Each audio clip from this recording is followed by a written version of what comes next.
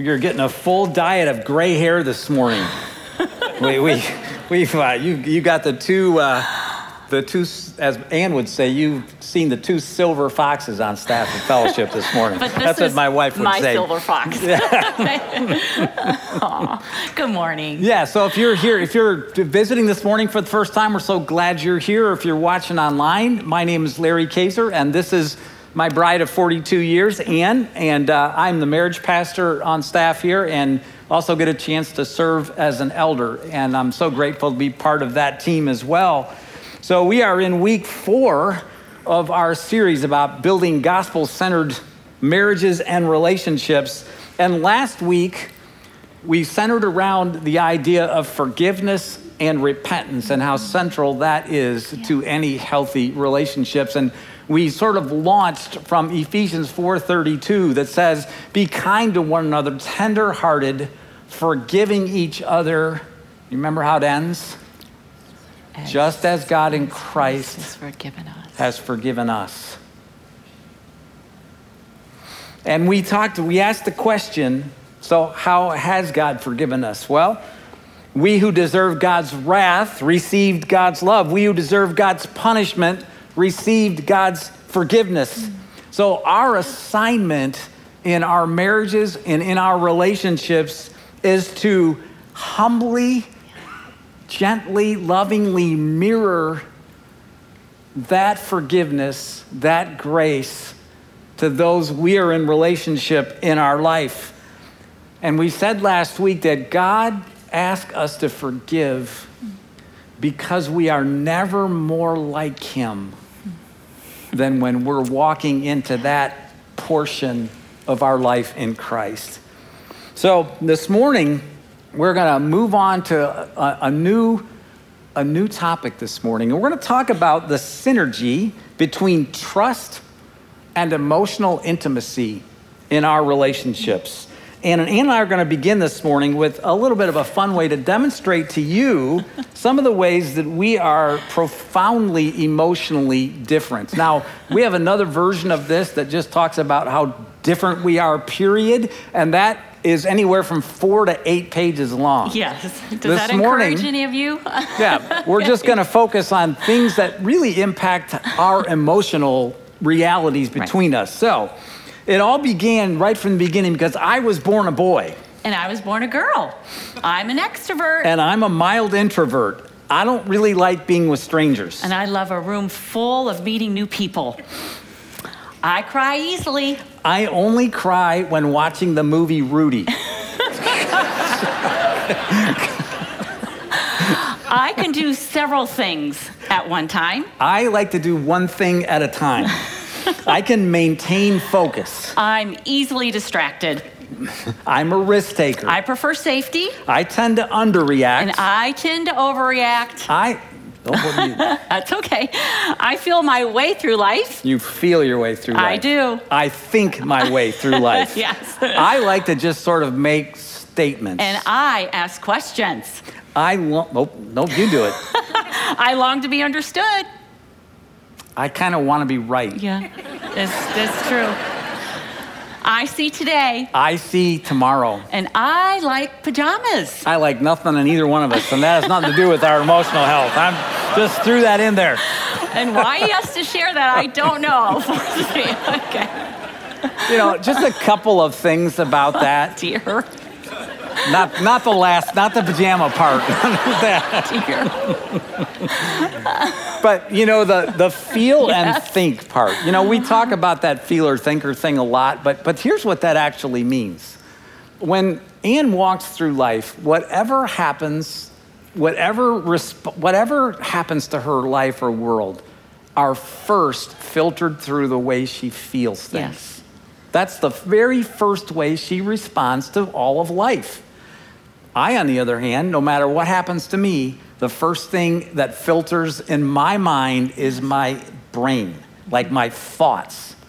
And so just that difference has caused us to have so many moments of misunderstanding and disagreement just simply by the way that we respond to stuff that might happen to us. True. So I want to encourage you that we're not the same as we were 10 years ago or 20 years ago or 30 years ago. Yeah. We have grown. Like, you do not have to be stuck your whole married life. So with that in mind, take a look with you to grab those handouts. And you'll notice that on the handouts this time too, I'll just call this to your attention, there are some resources on the back of that. And there's a few books that we love and recommend very highly, and some podcasts as well. Next week, you're going to get Lloyd and Lindsay Castleman, who runs our counseling center, and they're going to be here to answer some specific questions around some of the things we've talked about over the last few weeks. And you're also going to get a little more information next week on just some of the resources that you have at your disposal here at Fellowship. So take a look at that handout and look at the quote on the top. A healthy, life-giving relationship is not something that you find, it's something that you make. And you have to keep on making it. Just as importantly, you can also begin remaking it at any stage. I hope you feel the hope in that statement. Again, we are not the same even as we were 5 years ago. We can continue to make it every year of our life together. So let's take a look at our outline and begin to walk through what we're hoping to talk about this morning. The first thing in that outline just says the word trust. Trust is the core question of marriage. It is. And the question that comes out of our struggle with trust is simply this: are you there for me? Are you there for me? The reality is that trust, more than any other thing, is the currency of our relationships.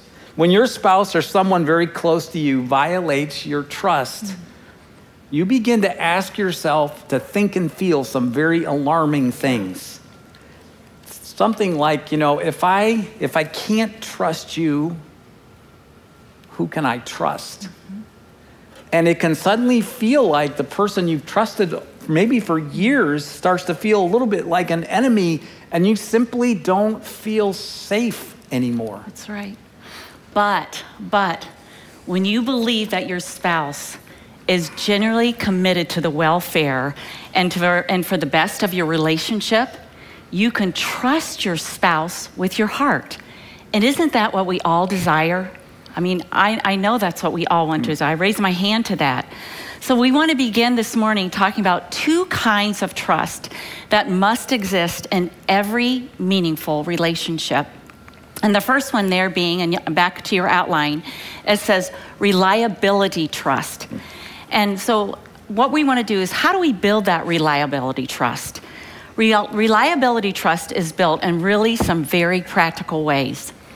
And it's when we share consistently in the responsibilities of managing the home, or maybe caring for our children, or following through with your commitments, being honest when it's hard and when a mistake has been made, handles money in partnership, treats each other's bodies with respect, communicates plans with one another, and admits when you are wrong. That's a great list of practical ways.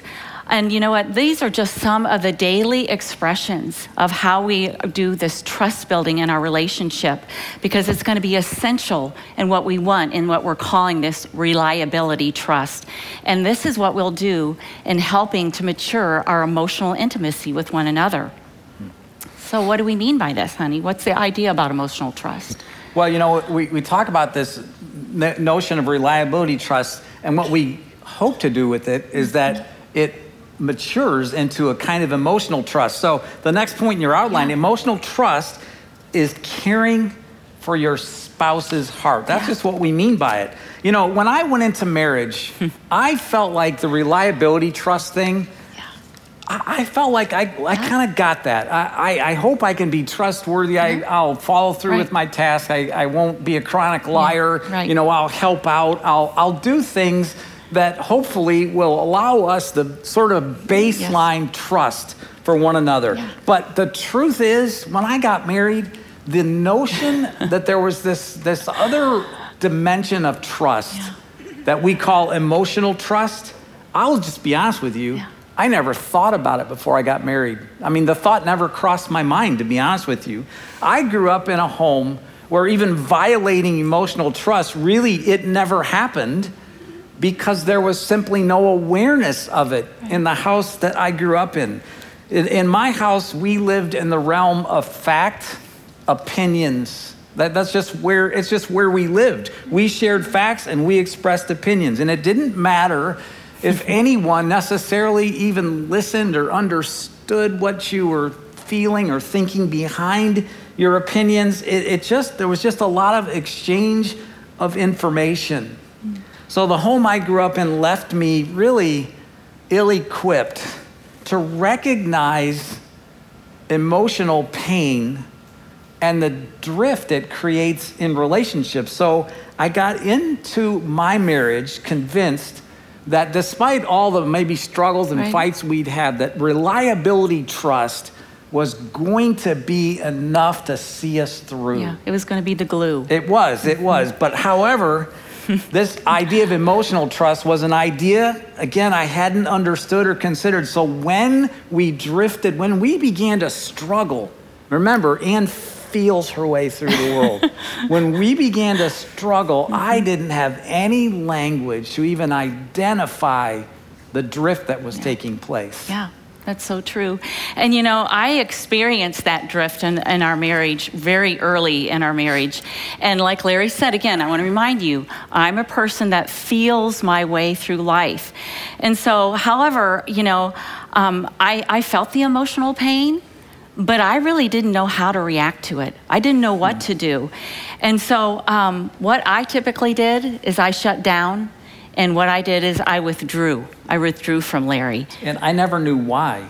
Often, I didn't know why. Yeah, we were not good communicators. She was feeling our relationship, yes. And I was often oblivious to the withdrawal. Yes. I just didn't know. Yes, and it became painfully clear early in our marriage that we continued to have just these repeated struggles with one another, and we would have conflict with one another, and we had this inability not to be able to listen to one another and to be able to seek understanding with what we're trying to communicate to one another. And you know what I want you to know, and I say this to you, this showed up in the small areas in our life, the very things. But what it did in this small area of our lives, it caused Larry and I to drift in a place of isolation.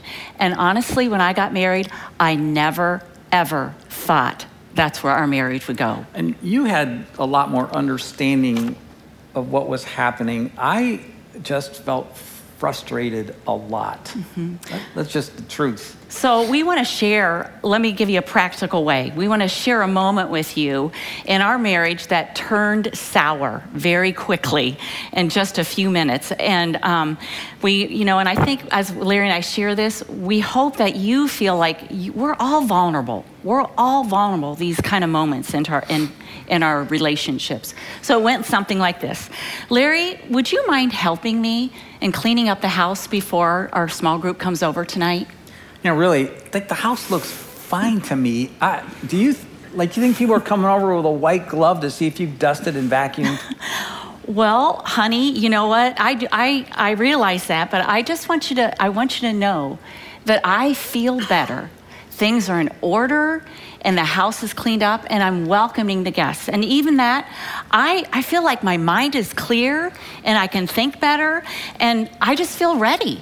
And yes, I do want the house. It's important to me that the house is cleaned up before we have guests come into our home. I hear what you're saying, but honestly, it feels to me like you're just worried about what people are going to think about you if the house isn't just like spotless. Mm-hmm. You know what? I just cannot understand that you just can't simply say, sure, honey, I'd be happy to help you. What can I do to help you to clean the house? I know I'd do that if you asked me. And it seems like whenever I just ask these small, simple things, it just seems like such a hardship to you. Woo. Right? Well, if you unpack that conversation just a little bit, and truthfully, that is the conversation that happened. That's just what happened. And you laugh at the things I said, but I said them. And some of you said them too. And if you didn't see them, you felt them. At least I said it. And you felt it. But do you know what I did? The first thing out of my mouth about, what are people going to think about Ann, the white glove, is that the first words out of my mouth were judgment words. Yeah, judgment statements. It was a judgment I made. Yeah. And so over the years, I understand Ann loves having people in our home. And she's not worried about what people are thinking. She just wants to make an environment that is really welcoming and one that she's excited to present, if you will. And so I've come to understand that about her. But what do you think in that moment, in that season of our life, what do you think she did the next time she needed help? I didn't ask, right? We don't ask. And I did all the preparation myself. And I can even really honestly tell you this, I grew in resentment towards Larry. I grew with great resentment. And these thoughts, I'm going to be bluntly honest, I felt that Larry was lazy and selfish. Those are the kind of thoughts that I had. But I think what really hurt me was the unwillingness that Larry was not going to help me with the cleaning. And really it was because it was so important to me, and he couldn't see that. So from that one, honestly, look back at it, that silly thing, part of our emotional trust got damaged. Yeah. Right there. She's not going to ask me the next time. Mm-hmm. But I want to stop here. Yeah. In fairness, now I need to also look at myself. And you know what? I want you to know that I gave myself permission. I gave myself permission to hold Larry captive by talking with him honestly. I withdrew myself from him, and I wasn't willing to be able to discuss the hurt with him. Because why? I was not going to go to have that honest conversation, and I wanted to avoid the conflict. And that's where a lot of times our struggle really comes, when we are just going to say, I'm going to avoid the conflict. And we need to be brave enough to be able to go there. So the bottom line is, I felt misunderstood. I felt misunderstood, and I really didn't want to try to understand Larry. Does anybody else ever have a hard heart like that? And honestly, I thought I was right. So unforgiveness and my self-destructive talk again hurt our emotional trust with one another. And so I just want to stop here, and I want to remind us, again, we damage what we do when we do that. We damage the emotional trust between each other by simply not being willing to value and listen to the heart needs of the other person. It's so critical. So how do we grow an emotional trust in your relationship? Number 2 says there, this begins with a willingness to be emotionally available. I want you to notice there, the key word there in that sentence is willingness. Maybe we need to say it out loud. Willingness. Are we willing there? And this simply implies a desire to learn and to grow in this area. And I want you to know that there are three realms of life in every marriage that we'll have to manage. And our commitment to all 3 of these are essential to be able to express the willingness to work with one another. And when we do this, we're going to develop this emotional connection that we're trying to work on a daily basis. And so what Larry and I call these emotional connections, we call this kind of living back to back, shoulder to shoulder, and face to face. And so let me give you a description of back to back. This back to back is the way that we just spend most of our time together, back to back. This is the everyday realities of life. There's, again, reliability, trust lives here. And this is when who's going to be picking up the kids? Who's helping with the homework? Giving them a bath? getting them ready for bed and tucking them in? Who's cleaning the house, making dinner, washing the clothes, doing the laundry and folding it? Who's paying the bills? When do you cut the grass, trim the bushes, clean the garage? You all right? We all get it. We all have those lists, right? But doing back to back is how we spend the huge part of our time together. And it's what we're doing is we're just covering all the bases. Just so you know, if I fold the laundry, she almost always refolds it. Just want you to know that. So the second realm here is shoulder to shoulder time. And this is the companionship. It's the friendship part of our marriage. And we don't get to spend near as much time here as we do back to back. We just don't. And this is, whether it's traveling, camping, hiking, antiquing, doing a house project together, although can't imagine that's actually fun, but some of you like that. Could be reading a book together, whatever, but we have to find these places and we have to craft time for the shoulder to shoulder part of our life together. This part where we're friends. And that builds our whole life. So the third piece of this we're going to call face-to-face time. And this is so important. And this of the three of them is the one absolutely most likely to get completely neglected. You know what face-to-face time is? You don't have to go literally do this. But face-to-face time is when you look at each other and you say, I love you. You matter to me. How are you doing? Really? And you decide to listen. And when you're like this, you can't have your phone in between us or an iPad or a laptop or the TV set on or anything. And that is about focused attention. It's about physical touch. It is about sharing what we're thinking and what we're feeling. And I will just tell you, for me, sharing what I'm feeling has been a lifelong journey to even learn how. Yeah. I mean, for me, for years, it was hard for me to even identify a feeling, let alone talk about it. And that's a 42-year-long project now that I'm still in. Yeah, and you're growing. Yes. I am still shorter than you, though, when it comes to that. It does.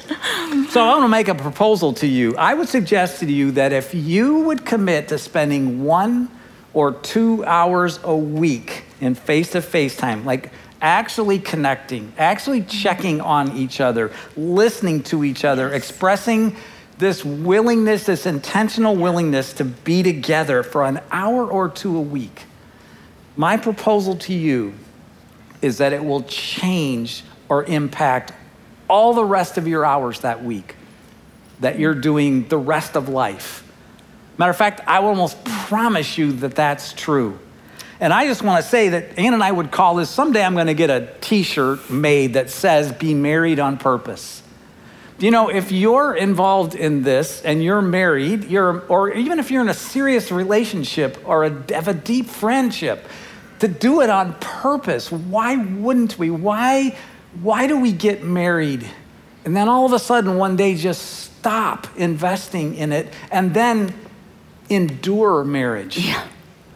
Rather than let's be married on purpose. Do you know there's not one area of your life that matters to you, that's important to you, that you will ever drift into success or significance.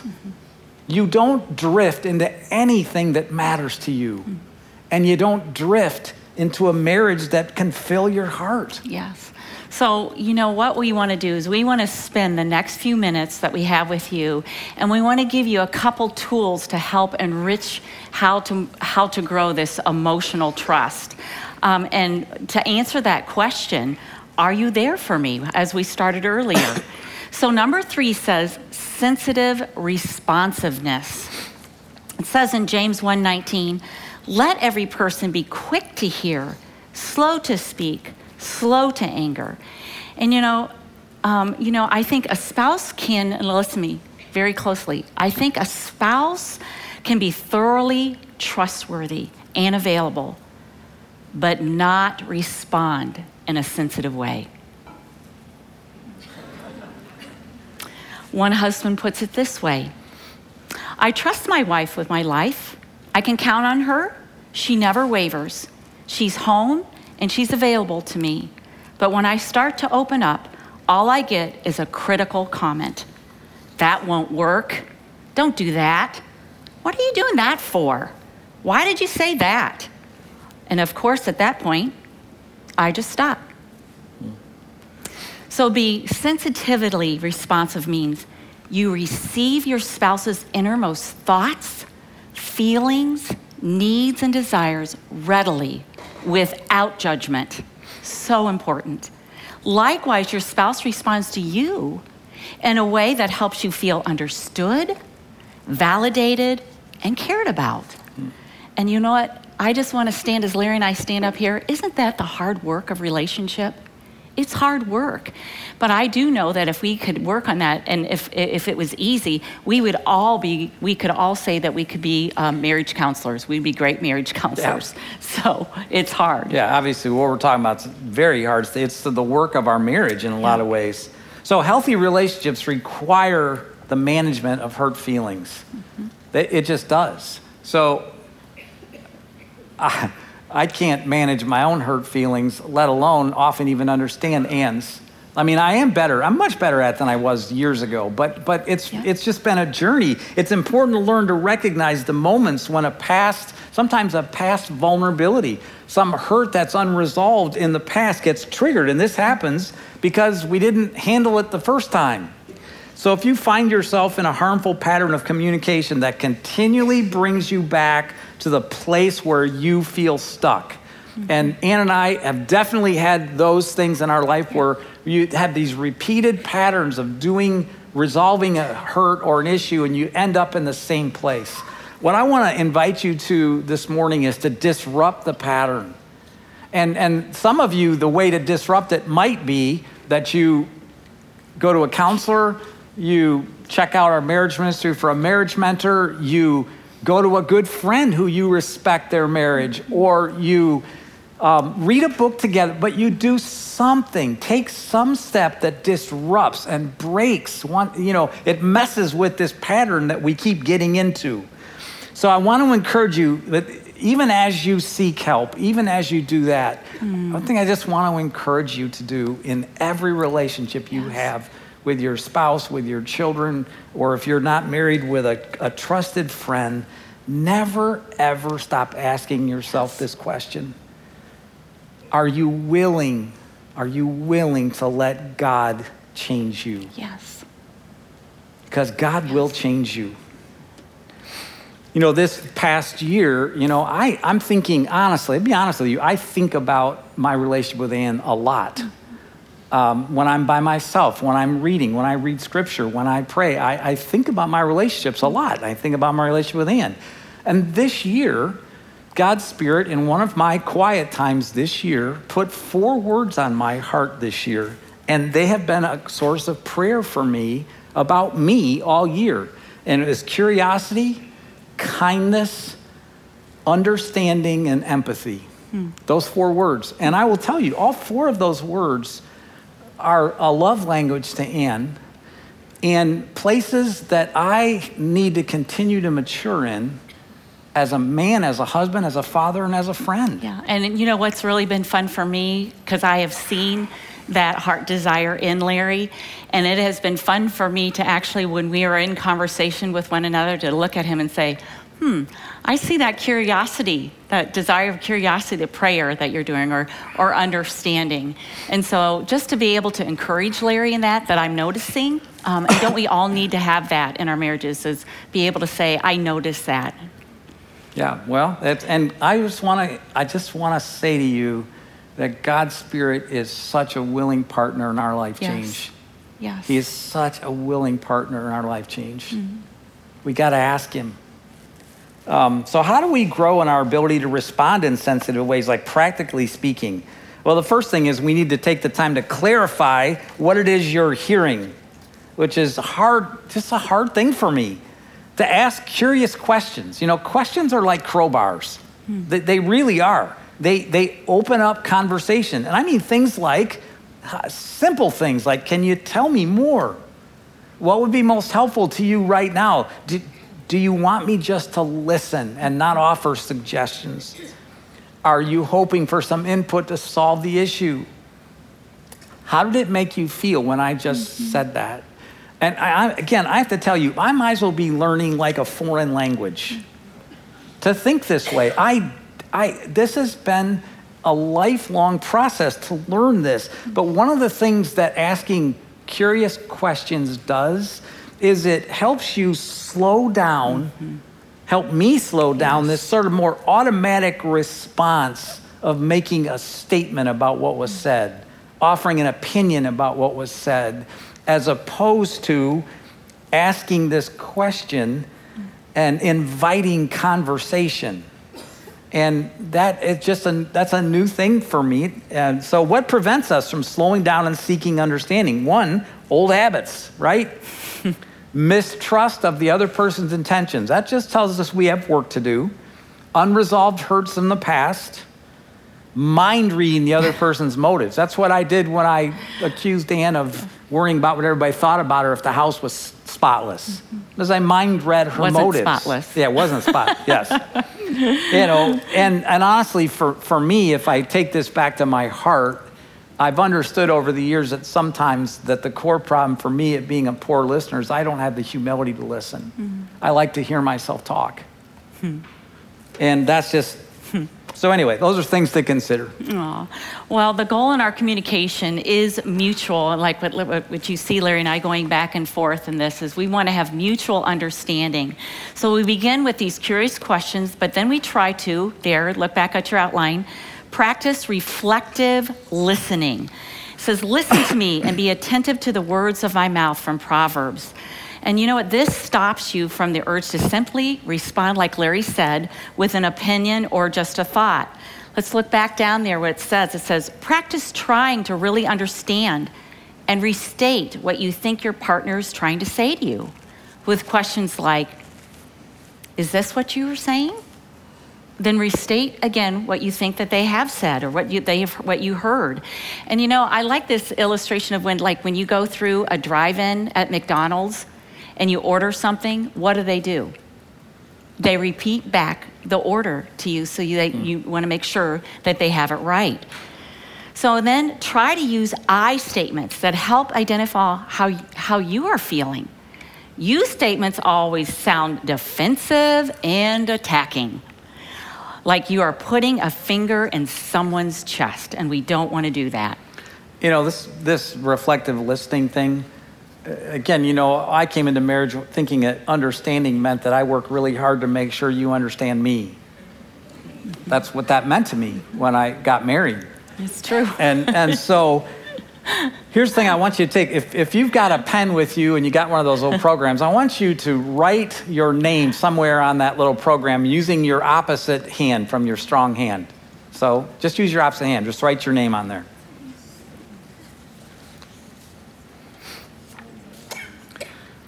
So the obvious reality is that maybe there's a handful of you who are really good with both hands, but for the vast majority of us, if we're signing our name with our other hand, it feels awkward. It doesn't look very good when you're done. And that is the way, changing the way we ask questions, the way we choose to listen, the way we engage with our spouse in a way that's completely unnatural to who we've been for most of our life. So we have to take this weaker side of us and commit to develop some new things in us. And I don't care if you're 25 or you're 65. God's working through it all. Right. So, you know, I was going to have a serious surgery, and it was removing a bunion on the right side of my foot. And basically, I was going to be immobilized upstairs to 1 or 2 weeks. And then it meant crab crawling for 1 week. And then after that, it was going to be moving to a walker for 3 more weeks. And then after that, I was going to have to wear a boot with crutches for another month. And then basically, it was going to be 8 weeks that I couldn't put any pressure on my foot. And so weeks before this surgery, I began to have some great anxiety about, how all my needs were going to be taken care of. And the reason being is because you need to understand when Larry is sick, he likes to be left alone. That is not how I wanted to be cared for. And so we had to have a delicate conversation that went something like this. Honey, I need to talk to you about something as I'm thinking about the surgery coming up. All right, so share what's on your mind. Well, I'm concerned that I'm going to be up in bed all by myself. I might need some water, having some conversation. And I'm afraid that, I'm going to be left all alone because I know this is how you would be left alone if you were sick. Honey, you know that I'm going to do the best I can. I'm going to be juggling a lot of balls. I'm going to try my best to make sure your needs get taken care of. Maybe I can get some of your girlfriends to come over and sit with you for a little bit each day or something. Mm-hmm. Well, I went down that road, and this is one of the few times I saved myself. As I began to look at her face, it became clear to me I was going down the wrong path. And so I actually caught myself, and I literally said, honey, are you saying, what you're saying is that you're simply afraid that you're going to be alone up there way too much and I'm not going to be able to meet your needs. Yes, that's exactly what I am saying, what I'm afraid of. That's exactly it, yes. So tell me what I need to do for you to have confidence that won't happen. Well, can I just tell you, just the fact that you are asking, it just relieves and gives so much of the questions that I have in my mind. And so I just think, and it takes away a lot of my fears. So thank you. Yeah, well, honestly, that's the truth. Just asking makes a whole host of difference. And I told her in the response, you're going to be surprised. I'm going to step up and it's going to be different this time. And he did. So the goal is listening to gain understanding, not agreement. And your spouse will become vulnerable to anyone who seeks to understand them. And this needs to be you. Everything we've talked about this morning and in the previous mornings, honestly, if you brought it all back to one of God's core goals, hopes and dreams for us as believers in Christ in relationship or husbands and wives in marriage, and that is to lean into unity. The end of Colossians 3, chapter 3 says, bear with each other, forgive one another. If any of you has a grievance against someone, forgive as the Lord has forgiven you. And over all these virtues, put on love, which binds them all together in perfect unity. Marriage is the only relationship where if one of you wins, you both lose.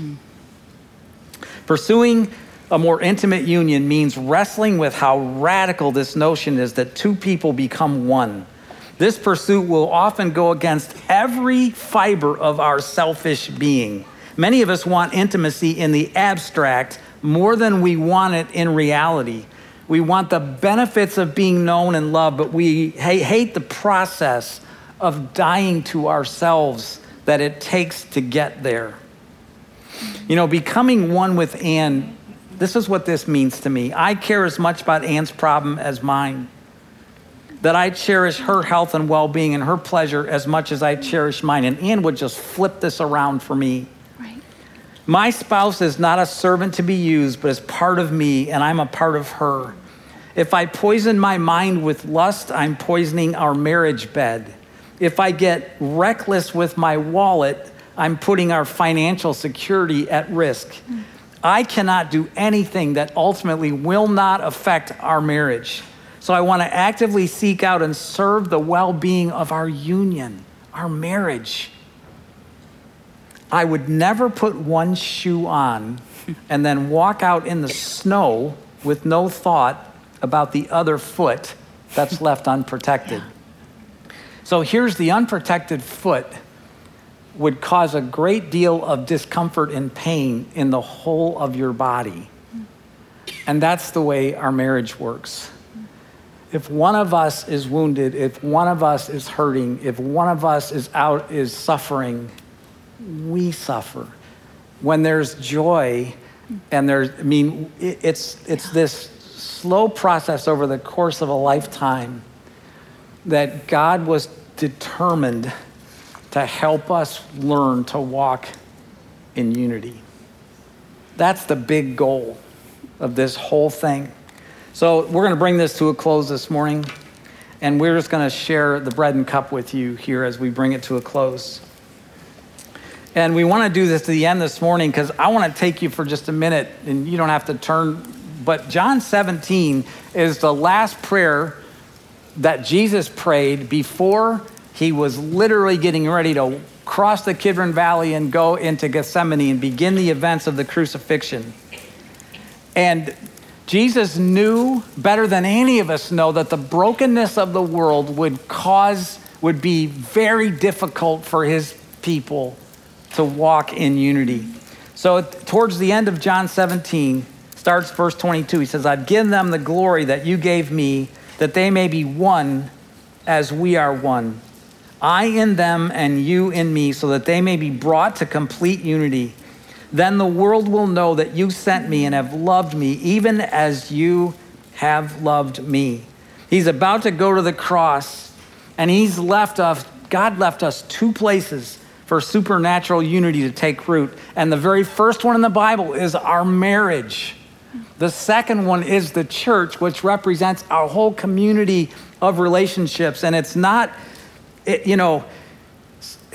we have an enemy of marriage and an enemy of the church and an enemy of God specifically around unity as followers of Christ. The very first thing Satan attacked in Adam and Eve was their unity as a couple. The enemy wants to destroy the supernatural love, grace, and healing power that God wants to give us through his Spirit and that Christ gave us from his work on the cross.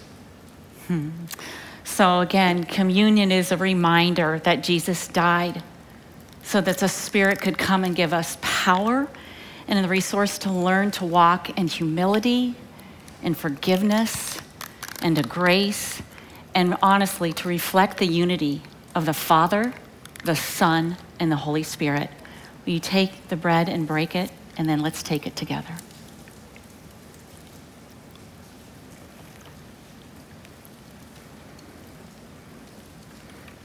You know, we asked you to break the bread because there was sacrifice involved.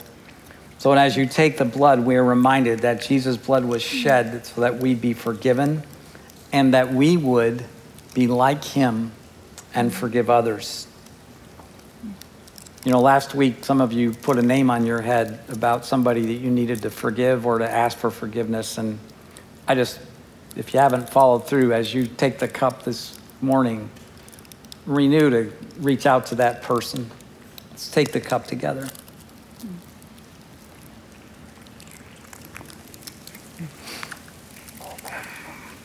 Father, our relationships matter. Would you help us find the courage and the humility to assume a posture of growth and change? Would you help us see that our marriage was intended to shape our character, teach us to love an imperfect person with a lifelong commitment, just the way that you love us.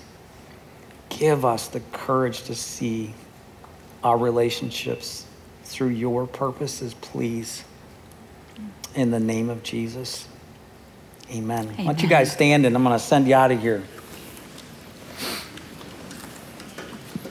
As you leave this morning, I want to send you out with the words that we read from Colossians 3. I just want to pray them or speak them over you. And if you pursue these, you'll be being married on purpose. Bear with one another, forgive one another. If any of you has a grievance against someone, forgive as the Lord forgave you. And over all these virtues, put on love, which binds them all together in perfect unity. Amen. Thank you, guys. Have a great rest of the weekend.